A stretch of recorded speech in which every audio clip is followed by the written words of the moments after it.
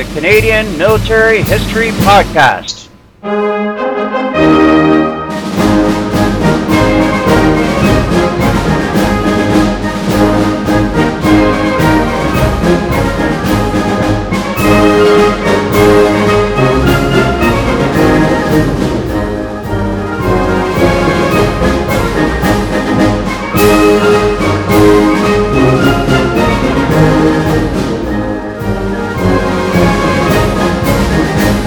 Music provided by the Royal Regiment of Canada.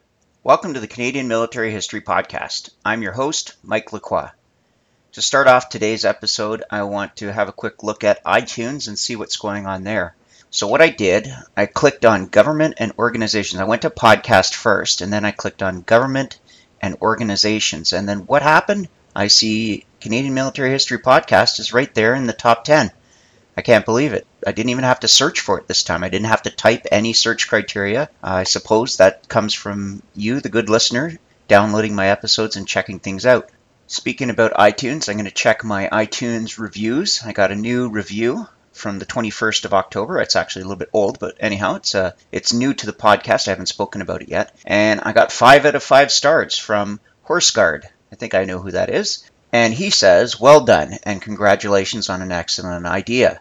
Though history, the methods in which we capture our military heritage and stories have changed, but the colorful depth of these have not. You have brought our military stories to life through this wonderful new format. I look forward to an episode every week. So that comment, I believe, was from my former command team partner, Colonel James Claggett, formerly of the Governor General's Horse Guards and formerly of 32 Brigade. Thank you.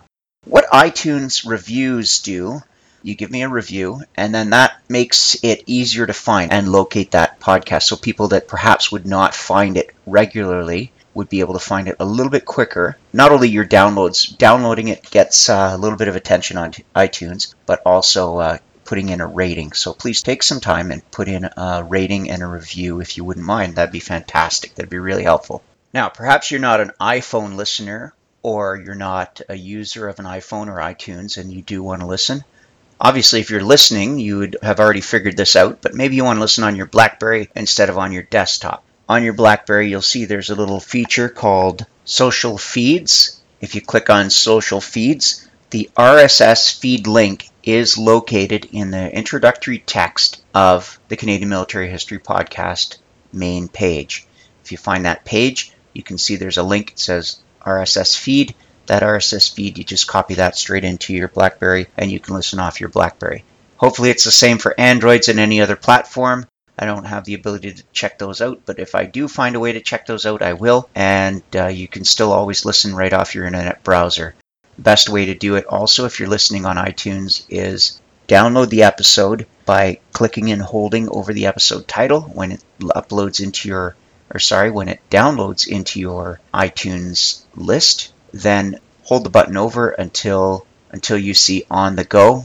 Once you see On the Go, then click that On the Go and it downloads straight into your iPhone, and you don't have to be in a Wi-Fi hotspot and you don't have to burn your data plan on your iPhone. The next thing I want to look at is a donation from PayPal that I've received. I see here a note from Warrant Officer Mike Case of the Lawrence Scots, and he says, "Sir, I've listened to them all. As a commuter, it makes it a lot easier. My favorite was Stan Edgerton. My great-uncle was a Tor Scott in World War II, and I wonder if they knew each other. Anyways, keep them coming. Warrant Officer Mike Case, C Company, Lawrence Scots, Peel, Dufferin, and Halton Regiment." Well, thank you very much, Mike, for your generous donation. I really appreciate every little bit that helps. I also encountered another listener who happened to grow up with Stan Edgerton as a member, not as a member of his family, but as a friend of the family. My own boss, Sergeant Jeff Nolan from York Regional Police, he told me that he grew up watching Stan Edgerton doing pole vaulting as a senior citizen. So that was quite a unique connection to bring it around full circle. I attended the Remembrance Day service. Today is the 10th of November. 2013, I didn't mention that. I attended the Remembrance Day service at York Regional Police 3 District headquarters in Sutton, and I was very surprised to hear that Eric Jolliffe, Chief Eric Jolliffe of York Regional Police, mentioned the podcast during his dissertation during the Remembrance Day service. It was very nice to be remarked on in that way, and hopefully that helps get the message out a little bit more. There is a link on yrp.ca that links directly to the podcast. So hopefully that's another source where people can find it. If you do have a website and you want to link to my site, I would really appreciate it. That's fantastic. Any way to get the message out, any way to get some new guests, some new listeners, I'm all for it. Also, something happened to me this week. Just a little bit of personal trivia. I decided to do some renovations in my laundry room, and I wanted to bring my washer a little bit closer to the wall. So we went to Lowe's and Home Depot and plumbing supply stores. We couldn't find hoses that had a 90-degree bend on it just to bring the washer closer to the wall a tiny little bit. Now, why am I talking about this? This isn't the Canadian Laundry podcast. It's a military history podcast. But nevertheless, I did a quick search on the internet to find those specific hoses with a 90-degree elbow built into it. And where did I find it? I found it on Amazon. So when I decided that there was no other way for me to buy these hoses, because I do like to support my local businesses here in the city of Barrie, when I found out that there was nowhere else to get that 90-degree elbow laundry machine hose other than from Amazon, well, what did I do? Obviously, I went to the Canadian Military History Podcast homepage, and from there I accessed my own Amazon link. The next day, the hoses showed up, and I'm going to be paying myself. But nevertheless, I ended up supporting my own website and getting the job done of doing a bit of renovation in the laundry room. So don't just think about books and videos and toys and games if you're looking for Amazon. Amazon has a lot of great products, and any purchase you make on Amazon goes into directly supporting the maintenance and production of the podcast.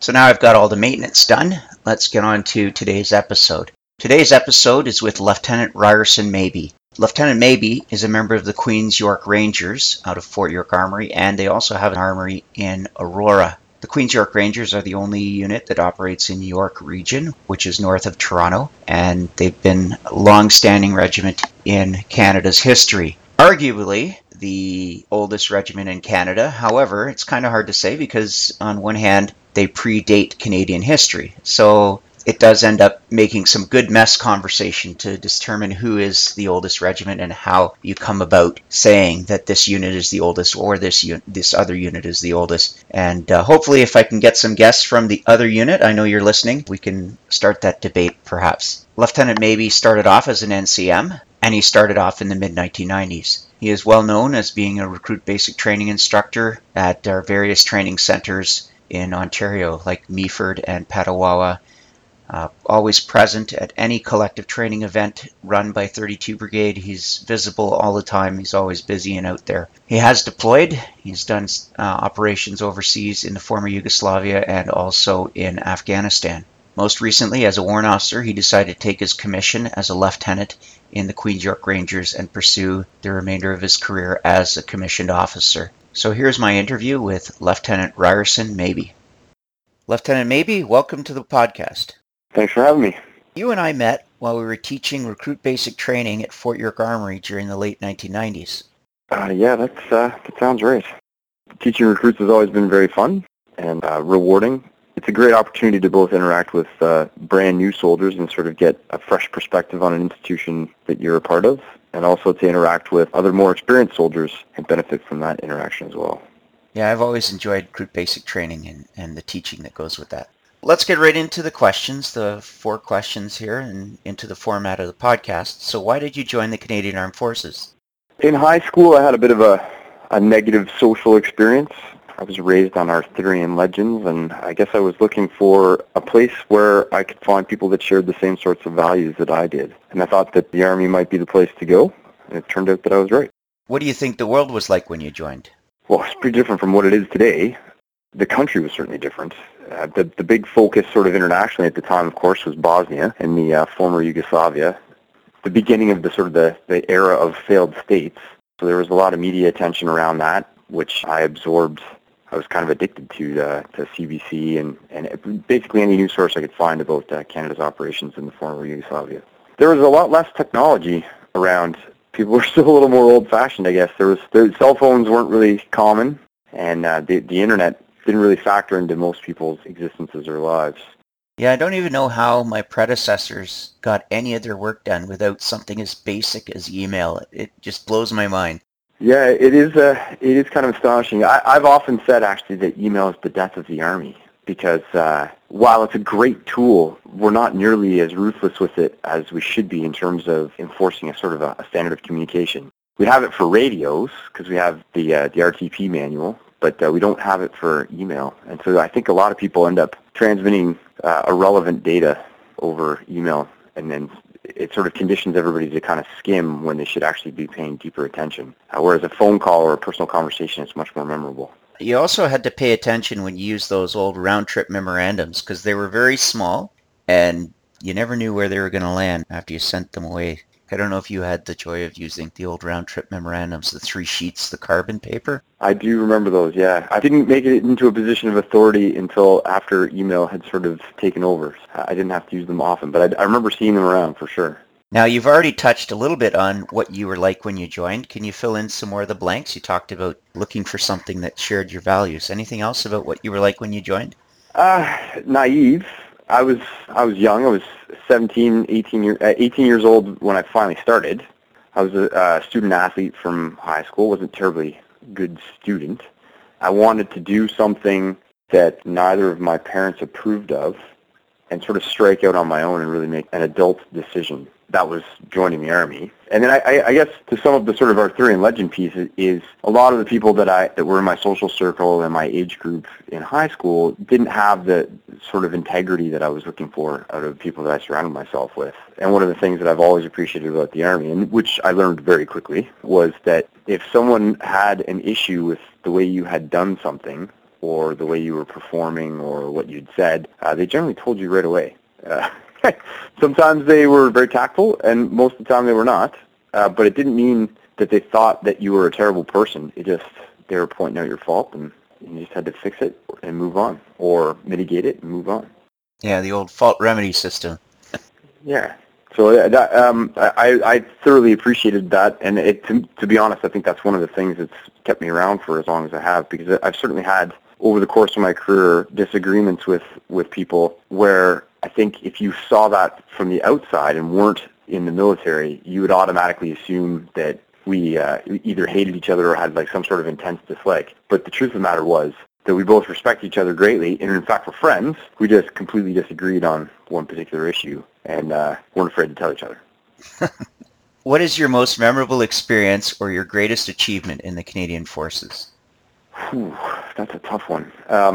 There's been a lot. I'd say probably my most memorable experience was being the LO to the escorts for casualties returning from Afghanistan and having to stand with the families on the tarmac when they carry the coffins off the aircraft. Sergeant Prescott Shipway, who was a PPCLI guy who was killed in Afghanistan, I was standing behind his son and his daughter, and his daughter looked at her mom and said, "But he promised that he'd come home." And man, if you're not bawling at that stage, then there's something wrong with you, because it was an incredibly emotional moment, and I think that for a guy like me who's been deployed 3 times, that really struck home. I have a daughter of my own, and it really struck me that, you know, it's all well and good for me to volunteer to go overseas, but there is a cost that goes past yourself to those that care about you. And like, how do you answer that? How do you deal with that? It was that was probably my most memorable experience. And of course, the trip down the highway with all the folks standing on the bridges and all that jazz was also incredible, and sort of part of that experience. But I'll never forget that moment, that's for sure. You said you were an LO, but that's a job typically reserved for officers. You weren't commissioned at that time. No. At the time, I was a warrant officer, and I was working for Land Force Central Area Troops. They typically tasked the CIMIC guys with that. There was only a few of them, and they'd but at the time, I think it was 2007 or 2008. I don't remember the exact year, but I know that at that point, the CIMIC guys had done so many that they needed to spread the responsibility around a little bit. I ended up doing that particular task several times, and it was interesting because it was the best worst job in the Army, in that it was so terrible an event that the emotion of it was awful. But at the same time, he had this opportunity the honor of seeing these guys off in the best possible way that you could manage, given the resources, time, and space, and all that other jazz that came with it. So being in that position was a privilege and an honor, but at the same time, it's not a job I would really wish on anyone, because it is so fraught with sadness. And both of those jobs, the LO job and the COs that did endless family notifications here in the Toronto area, the north of Highway 7 area, just really stepped up to the task. And it was a behind-the-scenes job. Nevertheless, it had to be done, and it had to be done right. There was no opportunity for mistakes and no opportunity for second chances. Yeah, exactly. On the one hand, it was nice to be the guy that was trusted with that responsibility. On the other hand, it was awful to see these families in such terrible sorrow, and to see their friends, the escorts, to be just devastated. So that was difficult, but at the same time, immensely rewarding. Mark McLaren, who was a corporal in the RCR and part of an omelette team that had struck an ID, and half the team was killed in the event, had been a HCP before he went to the RCR. And one of the things that we had to do was sort out their dress uniforms before they went into the casket, if the family had decided that they were going to be buried in their DEU. And in this case, they had. So when I got his uniform, the escorts were supposed to look it over, and of course they did, but a lot of them were young soldiers and not necessarily, certainly weren't focused on that task, and no one would want them to be. So I would always take a look at them as well. And at the time, of course, being a warrant officer with 19 years in, I knew it was supposed to be on there. And then I would just rush down to ASU and pick up whatever accoutrements were missing and then slap them on there. So it turns out that the collar dogs are missing from McLaren's uniform, and when I go to stores, they have no RCR one. They do, however, have a set of HCP ones. You know what? Actually, it was his shoulder buttons, not his collar dogs. So he has RCR buttons on his front in his pockets and HCP buttons on his shoulders. Wow. And I checked that with the escort and some of their friends, and they thought that was a very fitting thing to do. So that was the rewarding part of it, was having those small opportunities to provide a small measure of comfort to his friends and family. But of course, having to listen to the families grieve was terrible. Right. So moving on to the next question, who was your greatest influencer? Who's the most memorable character that you've encountered? I know at the Queen's York Rangers, you got a bazillion memorable characters. I think every single one of them is memorable, but nevertheless. Yeah, there are a ton. There's a line from Platoon at the end, which really resonates, because the protagonist of the story is headed home, and he says, I often think of myself as a child born of these two fathers. And he talks about the two sergeants that are played by Tom Berenger and Willem Dafoe, who of course were at total odds with each other throughout, but at the same time both imparted very valuable lessons to him. So I was raised by a lot of really great soldiers. I'd have to say that probably the greatest one for me personally was Grant Lawson, who came to our unit as a warrant officer by way of the ONTARS, and then eventually became our RSM. And he's just very experienced, very professional, very smart, all-around great guy, and always seemed to have just the right kind of advice for you whenever something was happening. Not to mention, full of great ideas and total commitment to doing what he was supposed to do, which was looking after the soldiers of the regiment. Well, he's a regular listener to the podcast, and I speak to him just about once a week ever since he's gotten back from Afghanistan. And yeah, he's a good friend of mine. Yeah, he would maybe top a list of, it's tough to pick out one person, because I can think of 3 or 4 other guys that, particularly when I was younger and learning my trade, really taught me a lot. Most of whom are not in the military anymore, but 1 or 2 who are. So. Yeah. What is the greatest challenge you had to overcome? I mean, you already went into depth with your LO experience, which appears to be a great challenge, but you brought that up as a memorable experience. What is the greatest challenge? I think my greatest challenge was managing the expectations of my soldiers on my last deployment. I was part of an omelette team, so I was in the position of a company sergeant major for an omelette team for the 3rd Kandak of 205 Corps, based out of Old Corps in Kandahar City, Afghanistan. And I had a team of four privates and 3 corporals. 2 of the corporals were very recently promoted, and They'd all been on Task Force 308, so this was Task Force 110, and had been deployed into Panjwai, and so I'd seen lots of contact. And there was a sense of entitlement there that I'd never encountered before, and that I'd never really been trained or experienced to deal with, because these guys just discounted everyone else's experience unless you'd had exactly the same experience as these guys. That was really, really challenging, and I'm not sure that I did it as well as I maybe could have. So that was a really big challenge for me, because it was an 8-month deployment, and it was tough to manage these guys. I had a few things against me. A reserve warrant officer who doesn't look like he's very old, with a mishmash of guys from the Royal Canadian Dragoons, a couple of reserve regiments, and the RCR. It was tough to establish credibility, and it was even tougher to maintain it, because I had a couple guys who, like I said, just they weren't listening, and they discounted you automatically if you weren't part of their battalion on the first go round. Right. So that was really challenging. So that comes to the end of the 4 questions. I know you're recently commissioned. Is there anything you're working on right now? Any projects coming up? Getting better at paperwork. Yeah, it's been an interesting transition. The expectations are quite a bit different, and it's tough to sublimate the senior NCO and just focus on what officers are supposed to focus on. No, I'm just focusing on training my troop and making sure that the OC is happy. Well, I always know that whenever I was assigned to a job and you were part of the team with me, I knew that we'd enjoy lots of success, and that goes the same with this podcast here. So thank you very much for taking the time to be a guest on the podcast, and hopefully we can look forward to some more Queen's York Rangers coming my way. Yeah, I hope so. Thanks a lot for having me. You're welcome. Take care. Okay. Thank you for listening to the Canadian Military History Podcast. I hope that you've enjoyed this episode. If you did enjoy the podcast, please leave some feedback on iTunes. If you have any questions, comments, or suggestions, please send me an email at mikelacroix@cmhp@gmail.com. Please let me know if you'd like me to read your comments on the air. While you're waiting for our next episode, please visit the website at www.canadianmilitaryhistorypodcast.ca or the CMHP Facebook page. If you'd like to support the podcast by making a donation, please click the PayPal link on the webpage. The next time you're considering buying something from Amazon.ca, please visit the Canadian Military History Podcast website and click on my Amazon link.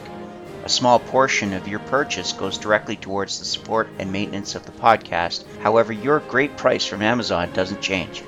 All donations will go directly into the production of the podcast. All music is used with the express permission of the commanding officer.